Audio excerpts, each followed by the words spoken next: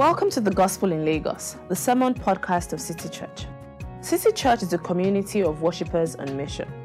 We exist to catalyze a gospel-centered movement that renews Lagos spiritually, socially, and culturally. You can find out more about us at www.citychurchlagos.com. City Church. Love Jesus, love people, love Lagos.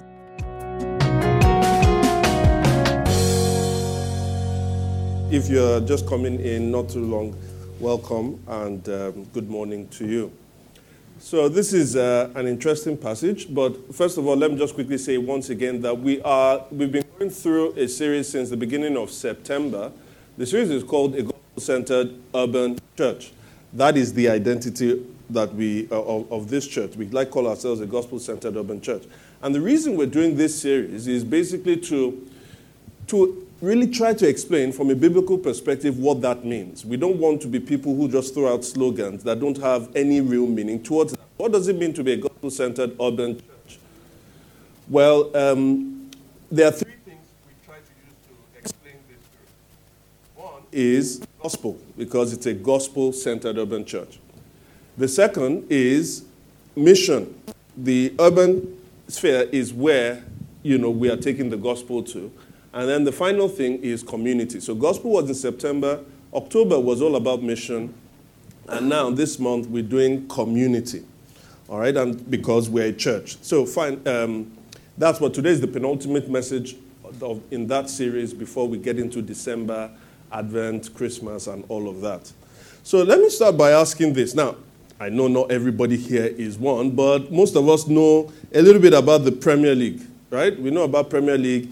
Men, we love to watch it. Some of the wives, they have to do it so that they can do something with their husbands. Some of us pretend that we like it so that we can feel among, but we kind of have to know. It's one of the realities of life. The English Premier League is here. Now, we know certain players. So if I said, who knows who Eden Hazard is? Raise up your hand. All right? Okay. Who knows who Sergio Aguero is? Raise up your hand. People, I see. The people who are Chelsea fans raised up their hand for the first one, right? All the Man U and the Manchester City haters, they didn't. Okay, who knows Romelu Lukaku? Who knows Jose Mourinho? All right, okay, we're getting there. Who knows Phil Bardsley? One or two or three people. Phil Bardsley. Now, let me tell you a bit about Phil Bardsley. He's a Scottish player. And he's played most of his career was played in Sunderland. Then he played in Stoke. This year, he's at Burnley. He hasn't played a game, as far as I know, for the Burnley team. Phil Bardsley is one of these players, when you think about it, he's had 14 years in his career. A midfielder, not a defender. You know how many goals he has scored in his 14 years as a midfielder? You know how many? 8. 8 goals. He's not been able to average 1 goal a year. He's one of those people, when you see him, you say, that guy works his socks off. For effort, he gives 110%. Sweat, guts. He gives everything. Those are the things that come to your mind. You know what doesn't come to your mind? Skill or ability. Have you ever met an entrepreneur that, man, I'm so passionate about this thing. I'm so passionate about it. But the person doesn't know his numbers. Maybe he's a music entrepreneur. He doesn't know how to balance the books.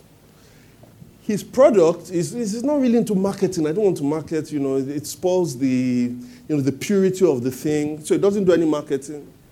And then he's singing, if you're a family member, you tell him, it's not bad because you're a family member. You know what the real truth is. But this guy is passionate about being an entrepreneur, a music entrepreneur. He thinks he's going to take over the world. And you know why? He can't contemplate or understand why he's not doing very well, because he works very hard. Aren't we all guilty of telling our children, look, baby, if you work hard at anything you do, the sky is your limit. Now, can I advise you here? Stop it. Just stop it. You are breaking people's hearts. Why? Because effort without ability is just never enough. In fact, worse off is for you to have desire to do something, but you don't have the skill to do it. Ability is very important. It's like putting a lot of effort but actually going around in circles. Do you ever advance? No, there's a lot of motion, but you don't actually advance because we understand that ability with working hard is what brings about results. Now, in the last 2 weeks, we understood about the church. The first week, the first message was, it's a community that is people who are together and they are devoted to one another. Last week, we said the thing that holds them together, it's love, but that love works itself out through action. So our devotion to one another and the love are important, but that love in action, how would it really manifest if it is not meeting people's needs? So to meet people's needs, we do have to have the right abilities.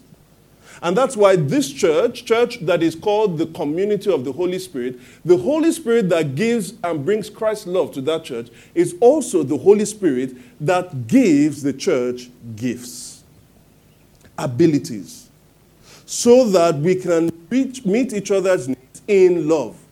And that's what this whole passage that we read is all about. Now, this particular passage as well has been controversial, and we'll talk a little bit about that. But if we don't come with the historical baggage and just look at the passage for itself, you will be amazed at how enriching the topic on the gifts of the Spirit are, especially in light of community. So, we've titled this message, Gifted to Serve, and we want to look at it under 3 different headings. First is the diversity of the gifts. Second is purpose of the gifts. And third is Lord of the gifts. Diversity of the gifts, purpose of the gifts, and Lord of the gifts. Okay. And Lord of the gifts. So let's go to the first one, diversity of the gifts. Now, if you turn your eyes to verse 1 there, because just let's read how it goes. It says, now about the gifts of the Spirit. Now about the gifts of the Spirit. Now when you say now, or you say now about the gifts of the Spirit, it's probably good with now about the gifts of the Spirit. So I was talking with Shegun, we were talking about something, and I said now about this thing. Now about this issue. It's because there was an issue. And there was an issue about the gifts of the Spirit. In fact, if you go to other parts of 1 Corinthians, you will notice when Paul is about to switch over to something, he will say, now about, so you see that at the beginning of chapter 5. You see that here. You also see that in the beginning of chapter 15. He's about to address an issue that had been ongoing in the church regarding the gifts. Now, when he says about these gifts, brothers and sisters, I do not want you to be uninformed. Let's all say uninformed. Uninformed. It's a very bad thing to be uninformed. Right? It's a very bad thing to be misinformed. If you're uninformed about something or misinformed about something, you can end up saying something like, Jesus be cursed. Verse 3. And he says, look, I don't want you to be uninformed. And when he does, in reaction to not wanting them to be uninformed, you know what Paul does? He says, let's go to class. Let's talk a little bit of theology. Now, he's going to address the issue itself that arose about the gifts in chapter 14. But before he gets to that issue, he says, let me lay out a little bit of theology here in chapter 12 and 13. So we looked at chapter 13 last week, and now we're looking at chapter 12. Now, I say this is very important because sometimes, especially in something like this, you say, well, some people would say, well, me, I don't know about all of this Bible they are talking about. I just know what God has told me. Or I just know what my own experience is. Paul is saying, you may be really uninformed. Don't be uninformed. It's not good. At least Paul doesn't like it. We do need the teaching of the Spirit of God as mediated through the apostles. Remember when we looked 2 weeks ago, they said part of the things the disciples did was they devoted themselves to the apostles' teaching. So here, Paul wants to tell us certain things about the gifts. Now, the first thing he says, verse 4, is there are different kinds of gifts. There are different kinds of gifts. Now, in verses 8 to 10, he lists about 9 of them. He lists about 9. In verse 28 to 30, he lists another 9. But he takes 3 out of the first list in 8 to 10, and then includes another 3 in verses 28 to 30. And in fact, these are not the only 2 lists of the gifts.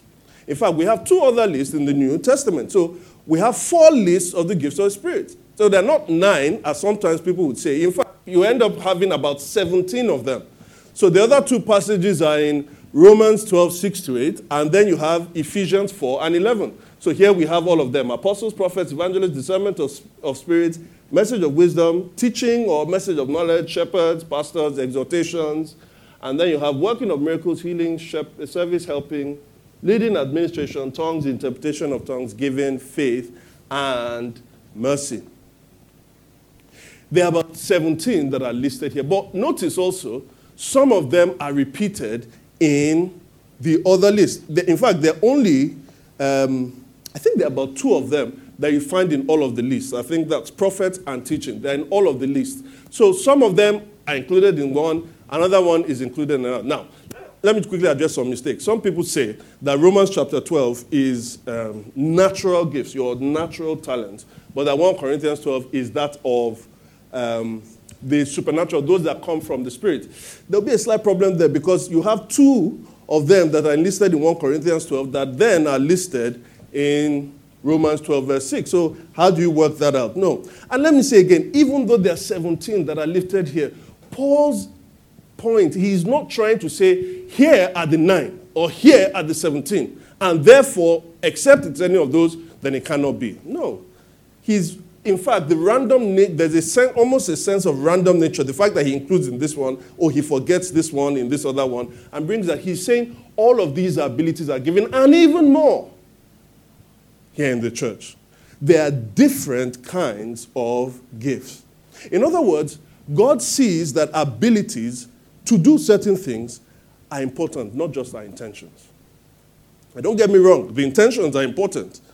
But you can have, as we said in the introduction, you can have good intentions, right desires, but the community will not be served well if you do not have abilities.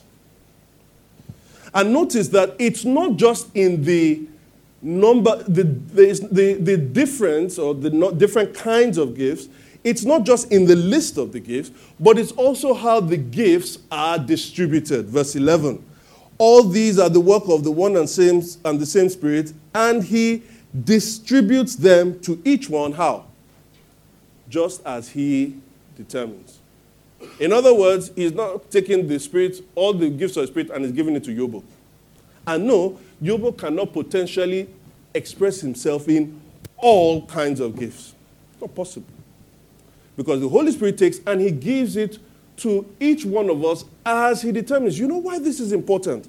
This diverse spreading and distribution of the gifts. Because it's a reflection of the diversity that we have in the church. Notice he says Jews and Gentiles. Verse 13. Whether Jews or Gentiles or slaves or free. Because the church itself has different people from different backgrounds, God says also in their abilities, I want them to be different as well. So he carries these different gifts and then he distributes them to different people because these different people are coming from different backgrounds, different walks of life, different ethnicities, different genders. The different kinds of gifts is a feature of what we have in the church. But there's something else.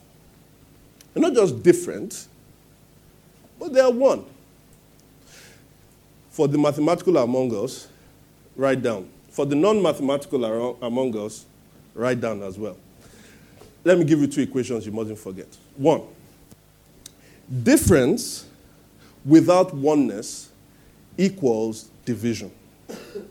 Different without oneness equals division. Difference with oneness equals diversity. Difference with oneness equals diversity. When we talk of diversity, you assume that there's oneness. Notice we talk a lot about difference. But how does difference become diversity? Because division is bad, diversity is good. How does difference become diversity? How is it that difference is not going to draw us apart? Well, there has to be oneness. Not sameness, but oneness. If it's sameness, then there is not the differences that we are talking about. But when you have oneness, it's saying, even with the differences, there is a coming together. So as he has expressed all these different kinds of gifts, he then starts to emphasize some kind of oneness. And he's so at pains 6 times or 7 times, he tells us it's one Spirit. Verse 8, the Spirit. Verse 8 again, the same Spirit. Verse 9, the same Spirit. Verse 9 again, that one Spirit. Verse 11, one and the same Spirit. Why? Because as we see in verse 13, we have all been baptized in or drink of what? One Spirit. And so to encapsulate this whole oneness but difference, Paul then brings in this analogy that we often use for the church, and he calls it the body. Verse 12. Just as a body, though one, is what? It has many parts. But all its many parts from different bodies. All its many parts from what? One body. And verse 14. Even so, the body is not made up of one part, but of many. And later in verse 12, he says, so it is with Christ. So it is with Messiah. On the one hand, we think of the Messiah as one person. It is true, the Messiah is one person. But he's saying, so it is with the body of the Messiah.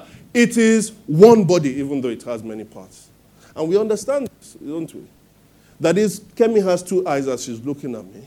She has 2 hands, 2 legs, 2 shoulders, 2 nostrils. Is that right English? Whatever. 32 teeth, maybe. And yet, I don't say 32 different people are here. I say Kemi.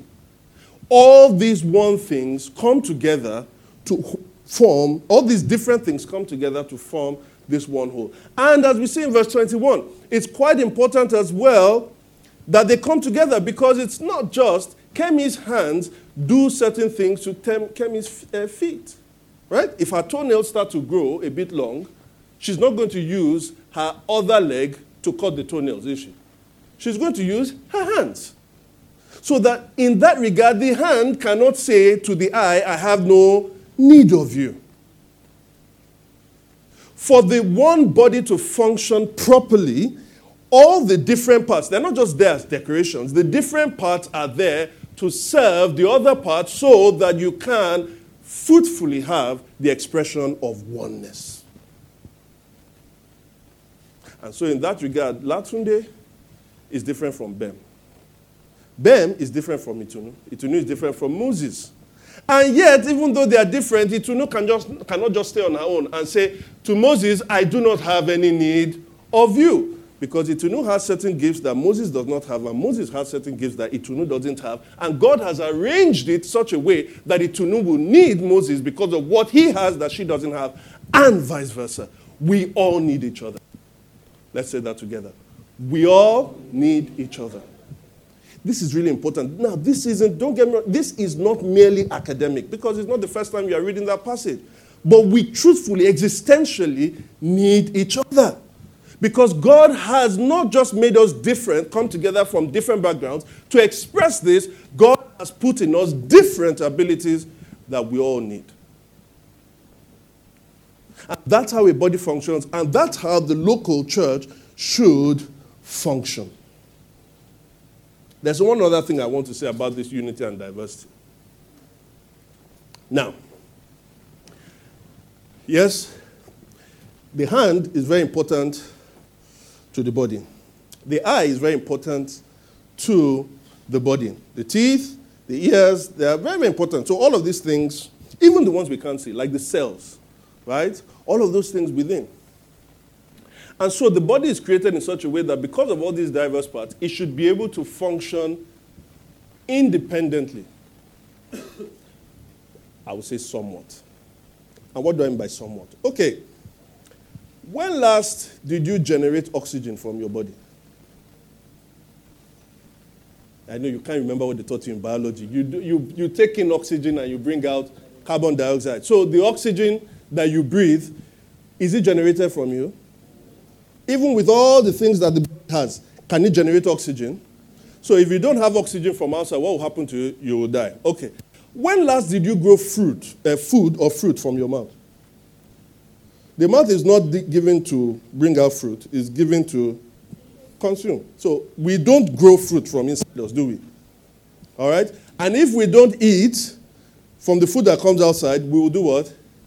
We will starve. And if we starve, we will... we don't like talking about death. If you starve, you will die. Okay, let's not use death. All right? One more thing. What? You sleep. You have been too spiritual. Okay. Sleep of death. Thank you. One more. Deodorant. Yeah, look, laughing. Some people say, yes, speak it, Pastor. Deodorant. When last have we grown deodorant from ourselves? Does deodorant come? Have you ever brought deodorant out of yourself, Kemi? Yeah, you are not serious. All right. Sorry, please, if you are not a heretic, move to the left. Because this is the heretic corner. Deodorant. We all use deodorant externally, right? Now, if we don't use deodorant that is externally coming from outside, what will happen to us? What will happen to us? Exactly. We generate our own smell. And when we smell, what happens to, not us, to other people? They will what? They will die. They will suffer. All right? What am I saying? As independent as the many members of the body makes the body still needs things external from it. And notice in verse 4, it says that there are different gifts, but is one Spirit. There are different kinds of service, but is one Lord. There are different kinds of working, but is one God. In other words, the body of Christ still needs an external input, and that is one God, the Trinity. But how come, because you see that tension, this different but one. Different but the same. Different but the same. It needs an external input from outside, from the one God. But that one God is the same. Because you see, one God, we said Spirit, we said Lord, and we also said God, the Father. Very simple. The body is one, but many members. And it needs external input for it to be sustained by one God who is also many persons. The unity and the function, the unity of the body and its function, its sustenance through its many member parts is also a reflection of the perfect unity in diversity of community that we find in the Trinity. Tweet that. No, sorry, it was just the rhyming. I didn't plan that. But notice, one God is sustaining one body. But that one God himself is diverse. He's one, but he's diverse. Spirit, Lord, God. And he's doing that to this one body that is many-membered. So that's the diversity of the gifts. The next thing we have to ask is, therefore, if that describes the gifts, what is the main purpose of the gifts? Point 2, purpose of the gifts. Very, very simple. If I ask you what's the purpose of the gifts, the answer is in verse 7. Now, to each one, the manifestation of the Spirit is given for what? The common good. Everyone say the common good. No other purpose. It's for the common good. Say it again. The common good. I think that's very simple. But in our contemporary time, we often, I don't want to say misread, but we often have forgotten this particular purpose, especially when we've read verses 8 to 10, these 9 of them. And the way we misread this, or the way we've not understood, or the way we misapply what the gifts are for, are for two reasons I can at least identify. One is theological, and the other one is moral.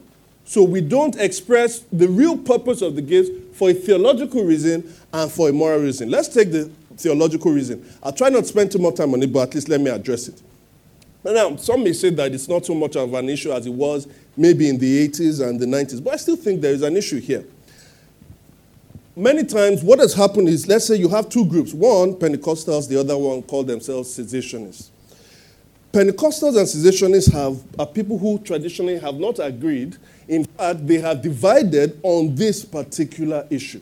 And what is the debate here? I want to show you something, that actually these people are more similar than they actually care to think. What is the essential problem? The essential problem is they get to verses 8 to 10. Pentecostals will say, depending, that these gifts were silent before for whatever reason in history.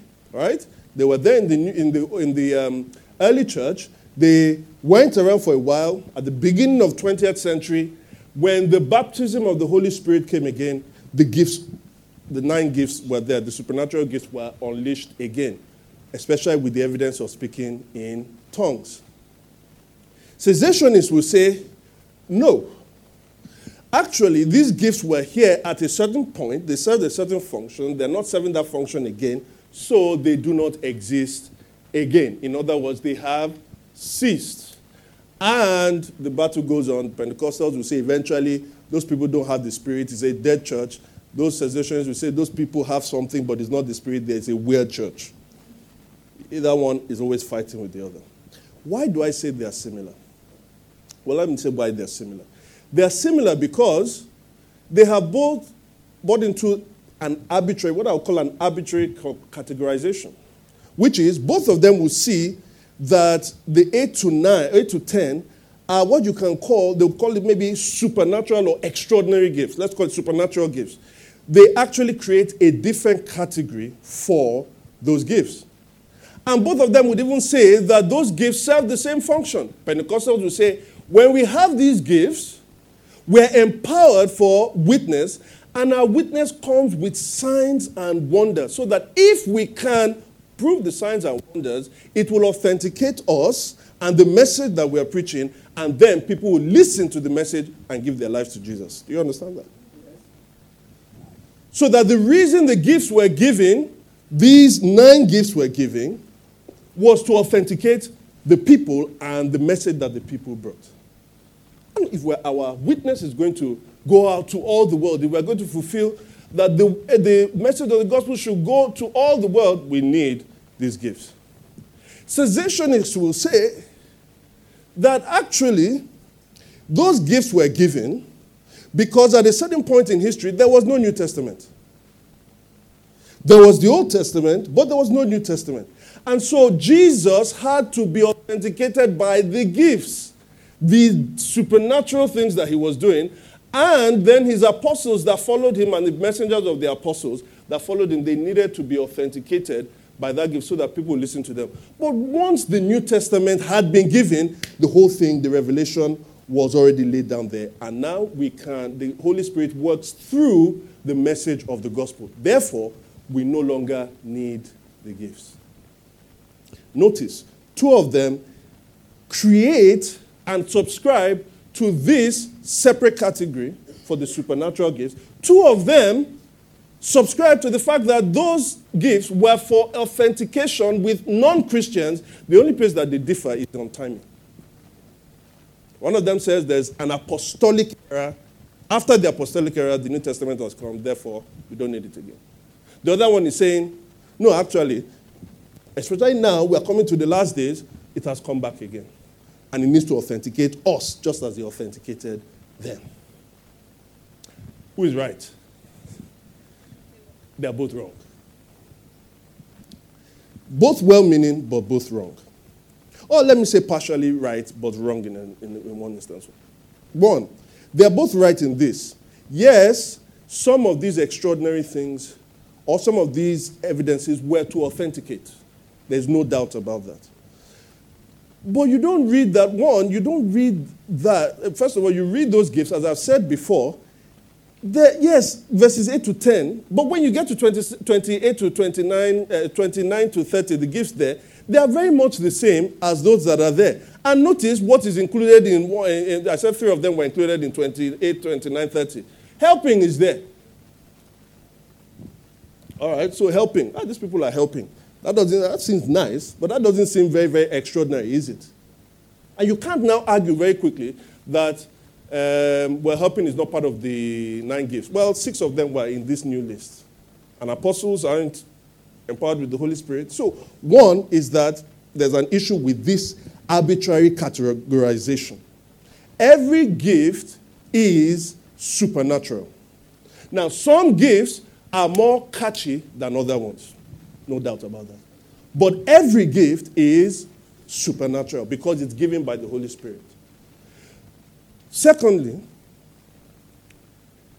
the main reason is not authentication. What is the main reason? Verse 7 that we just read. It is given for who? The common good. It is not for non-Christians. The reason the gifts are given are for the Christians. It is not given so that people will see on the outside. That could be a secondary reason. The reason is given because Francis has a need that only Temidayo can meet. The reason is given for the sustenance of the body. Just as your eyes help your mouth to say certain things, so to not confess the wrong thing, in the same way, Latunde's gift is trying to help Juliet. The main reason for the gifts is not to prove something outside. At least in this passage, the reason for the gifts is for the sustenance of the body. So in that regard, cessationists are wrong because if it is needed for the gifts of the body, then how do you start explaining to me that some of them have ceased? All of them are needed. If it was needed for the body then, it is needed for the body now. And Pentecostals are wrong because it doesn't come with this time, these Christians that are baptized in the Holy Spirit in verse 13. Because in verse 13 it says, all have been what? Baptized. We all have drank. We all have been baptized. So they are both correct in one regard, but they are both wrong. In other words, what am I saying? Don't misread this. The gifts, all of them are available, but the main reason is for it to function in the body. What's the second reason? The second reason we often miss this is a moral one. And if you notice in verse 5, it says there are different kinds of service. In other words, the bearers of the gifts are to be assumed as people called servers. Servers what? Serve. They perform a service. And they serve for the common good. Now, but there's another way you can function that is not a server. And we find that both in Corinth and here in Lagos today. It is a consumer. A consumer. You can either be a server with the gifts, the same gifts, you can be a server, and the same gifts, you can be a consumer. Who is a consumer? Well, let's take a couple of things. A consumer, when they sees the church, what does he think about? The church is made up of staff and workers and consumers. Staff, workers, and consumers. So as you're sitting down here today, Femi is a worker, a staff. Tomiwa is member of staff. And Femi and Tomiwa serve here for my own pleasure. They come to serve me. And you know why? Because I've paid for the service with my attendance. I'm here. I'm here. You should serve me. I won't come. If I don't come, then your church, there will be empty seats. You should appreciate the fact that I'm here. Also, I gave my tithe. I've been giving my tithe. So, you've paid with your giving. You've paid with your attendance. Therefore, you now should be served. In fact, it becomes a right and a demand. I don't know how many of you saw the issue of our passport being a right, but let's leave that. If you've not seen it, go put it on YouTube. There's a video about that. Someone said that Nigerian passport is a privilege, not a right. Anyway. No. Come back. Don't start getting angry. Some people got angry about that. All right. So it becomes a right. It becomes a right, something you can demand. Service becomes something you demand, but there is one way. One is just unidirectional. Other things about it is the consumer will say, what is in it for me? When I come in here, when I come to church, I had a friend that said, I'm checking all these churches because I need the church that can give me all the things I need. You see, it's a consumer mentality. Whereas a server thinks, how can I serve others? Or the servant sees the church as a body whose many members exist to serve each other. Or he sees attendance and financial giving as a debt of love. Paul says, owe no man except what? What? The continuing debt of love. And also an expression of love. And rather than say, what is in it for me, it's how can I serve others? Another one is, if you're a consumer, consumers make it very difficult to be asked to serve in any way, either by attitude or repeatedly saying no. Now, some people, they have a nice way of saying no, and they know who they will say no to. All right? If Ibukun goes and asks some people, please, can you serve in this? No. If Femi asks, okay, let me get back to you about it. Right? So you look at the person that is asking you. Now, but most of us don't really say no. It's this, we're looking for people to serve in this capacity. And then I just start looking at Francis. Francis just does. Or he takes his face away. There's an attitude. Or when they've asked you, have you ever asked somebody something? After you've asked the person, you regret asking the person. You regret that you ever did. Because the person is, I don't know. Well, okay, but you people always disturb me. I don't know. It's too far. It's too... The person will go, oh, no. And you'll be like, Biko, please, don't do it again. And that memory remains there so that there's another opportunity that comes and they say, go and ask, okay, go and ask Femi. Let me not point out, or else before you say, if I just call someone, say, go and ask Femi, and you'll be like, I'll do it myself. And we laugh about it. Some of you that are laughing at some of you have that. I shudder to ask some people in this church to do something. I do. I'm not calling anyone's name. But it's true. Sometimes it's just unreliability. You say you will do it. You say you will show up at the time you're meant to show up to practice, but you don't show up at the time to practice. And you'll be reminded over and over again up until when the person just says, this person, she's like that. He's like that. No, I'm very serious, dead serious about it. Very serious about it.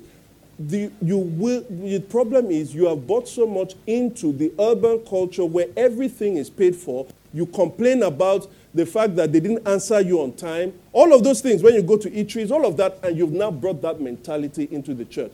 In that regard, you are not viewing the church as a body. You are viewing it as an event center where you have paid for something and now you have a right and you demand service.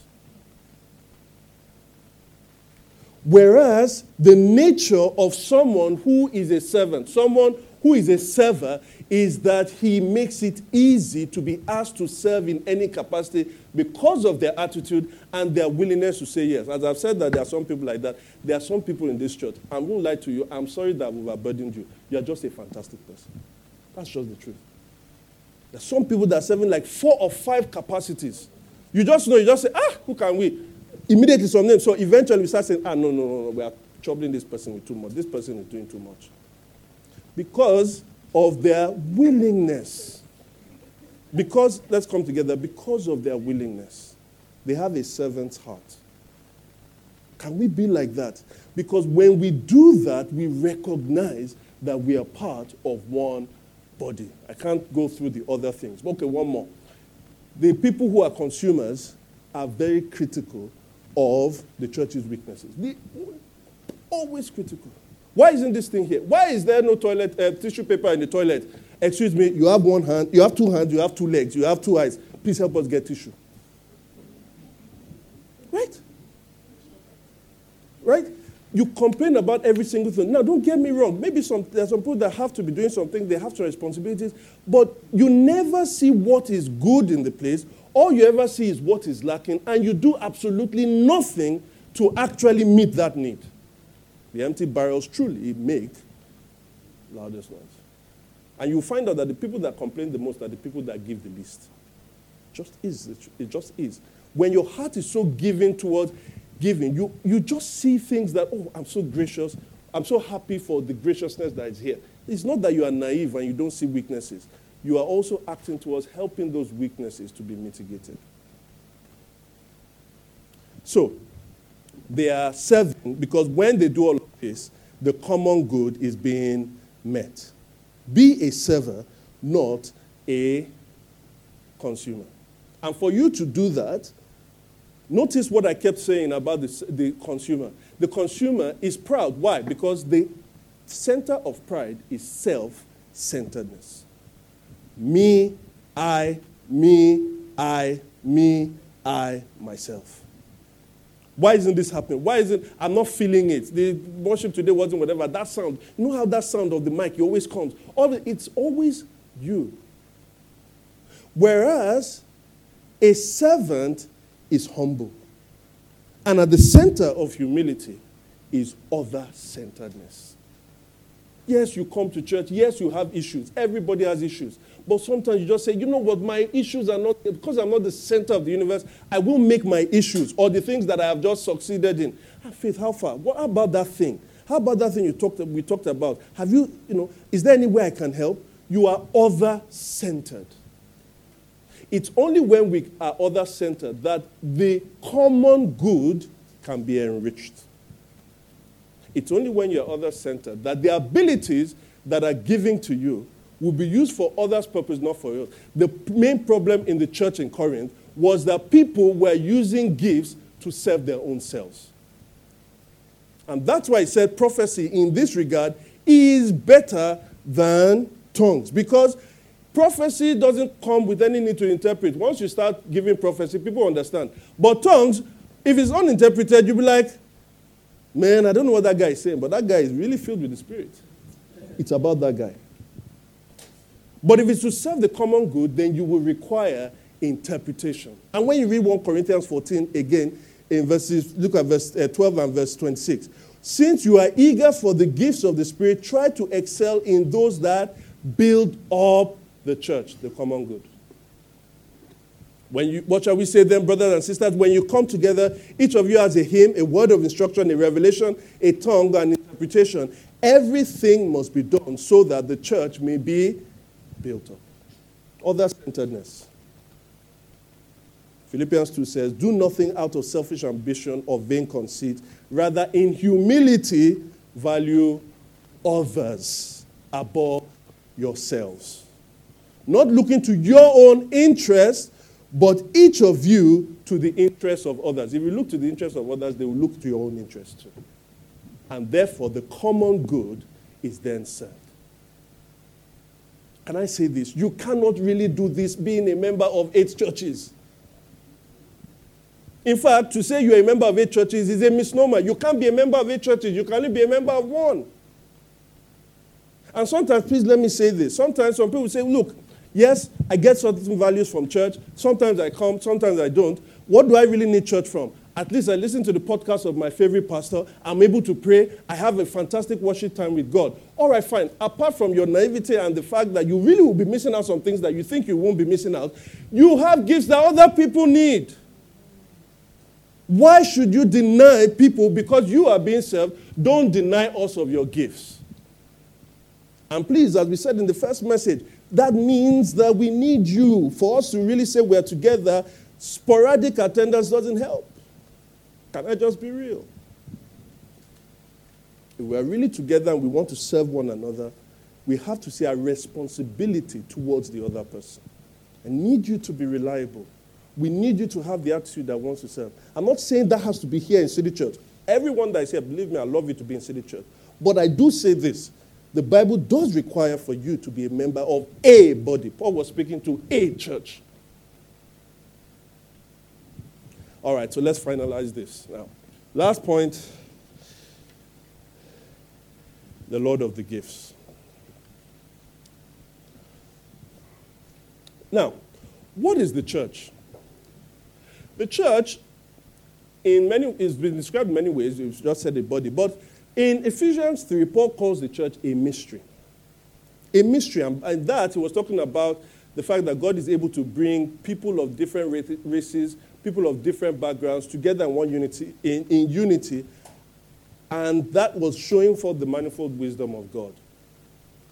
But that unity, that mystery also, is not just unity of people, different races and different backgrounds, but it's also a unity. The unity is also mysterious because it transcends time and space. It is also a unity of people who have died with people who are present and the people who are yet unborn.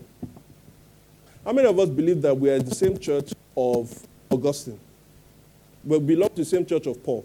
Raise up your hand. You don't believe you are united with Paul? In the church, the global church. All right, I'm not saying Paul is not. You see, Hebrews 12 says when we come to church, we come to the church of, when we come to Mount Zion, we come to the church of the firstborn, whose names are written in heaven. Whether you are here or the spirit of just men made perfect, we are all of the same church. Now, I know it has a local expression, but I'm saying the mystery of the church for all ages, it transcends time and space. And the reason you can say that, because even though the church is made of human beings, because you're thinking, how is it possible? But is it not made of human beings? It's a human organization and an organism. It is true. But Ephesians 2 tells us also that we are being built as a dwelling place for who?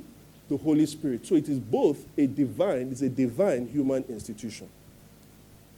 The church is a divine human institution. Now, we've been calling the church a body, isn't it? And we're talking about hands, legs, feet. But it's not a headless body. A headless body is an odious thing. The church has a head. Who is the head of the church? Jesus Christ, right? Now, remember we said that the church is a divine human institution. Well, it will make sense that the head of the church is a divine human himself, isn't it? Who is Jesus? Jesus is God who became a man. So this divine human institution has its head as God who is a human being. But what was he called in the passage that we read in 1 Corinthians 12? Verse 5. There's different kinds of service, but who? But one Lord. Jesus Christ is the Lord.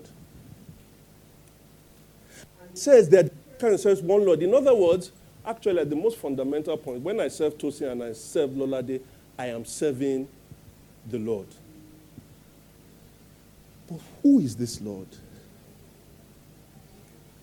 Well, this Lord is also Savior, as we read in Ephesians chapter 5. He is the head of the church because he's the Savior. And the question becomes, how does he save us? Because you see, the salvation that this Lord brings is fundamental as to why we should serve one another. Well, it's very simple. In Mark 10:45, Jesus says this about himself. This Lord of this church, he says this about himself. How am I going to save people? Well, it comes with my mission. And he said, the Son of Man came not to be served, but to serve and give his life, what? As a ransom for many. Guys, don't you get it? The main reason we are called to serve is because of the gospel. Because if I keep telling you, I may have made some of you feel bad, I may have made some of you feel giddy. If I just keep saying serve, why? Because the Bible says serve. Serve.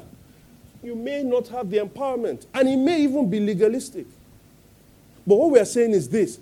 You are only in the church. Your salvation is eternal, freely given to you. Why? Because there was one that served you. And so now go and do likewise. If you are in the body of this Christ, how did you get into the body of Christ? He served you. So why not give and serve yourself, your brothers and sisters? Give your life. It's like, well, it's too much to give. Well, he gave his life for you. That's what we are called to do. He says sometimes, well, the problem is I like to serve, I know I should serve Kemi, but Kemi doesn't deserve it and Victor deserves it. And then Jesus looks to you and says, so you deserve my salvation?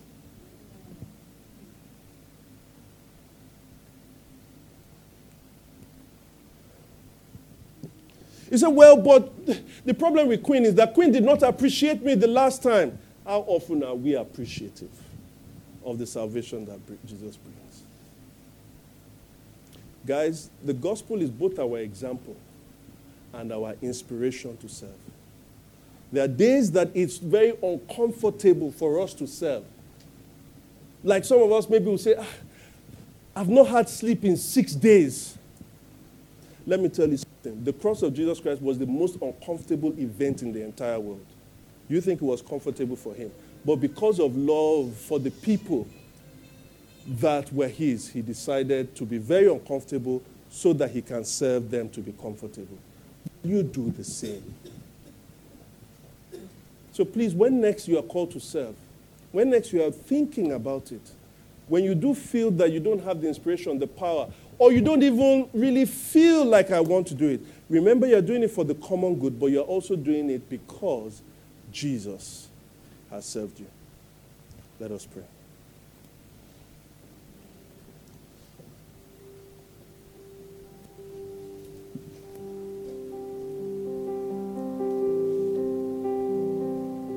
We'll do something different with our prayer. I want to ask us to just think, if there's been any conviction in you here now at this point, and say, look, I really do need. I've not been one. I have lived too much as a consumer. Take that to the Lord now. Right now. As Kemi said, if we confess our sins, he is faithful and just to forgive us and cleanse our righteousness. At this point, start thinking, how can I be of better service? Have I in any way with my attitude? Even though I say yes, but have I given off a kind of attitude that repels people from asking me to serve? Am I giving any point of any duty and very immediately I want to pass it on to somebody else? Because I'm too uncomfortable? Because it's not convenient? And then there's some of us here that I have to push you. It's nice to attend different churches. You get certain things, different things here and there. But the Bible does command you to commit. And there's no command that Jesus Christ gives us that is not for our benefit. But it's first that we should honor him. Are you going to commit yourself? You won't find things that are perfect, yes, but look for good teaching. Is the teaching there correct? And are the people there reasonable enough to live with? And when you find that place, then give yourself wholeheartedly. Don't be like the one that is always looking for the weaknesses. Be someone that sees the weaknesses and tries to do something about it, but also appreciates the graces.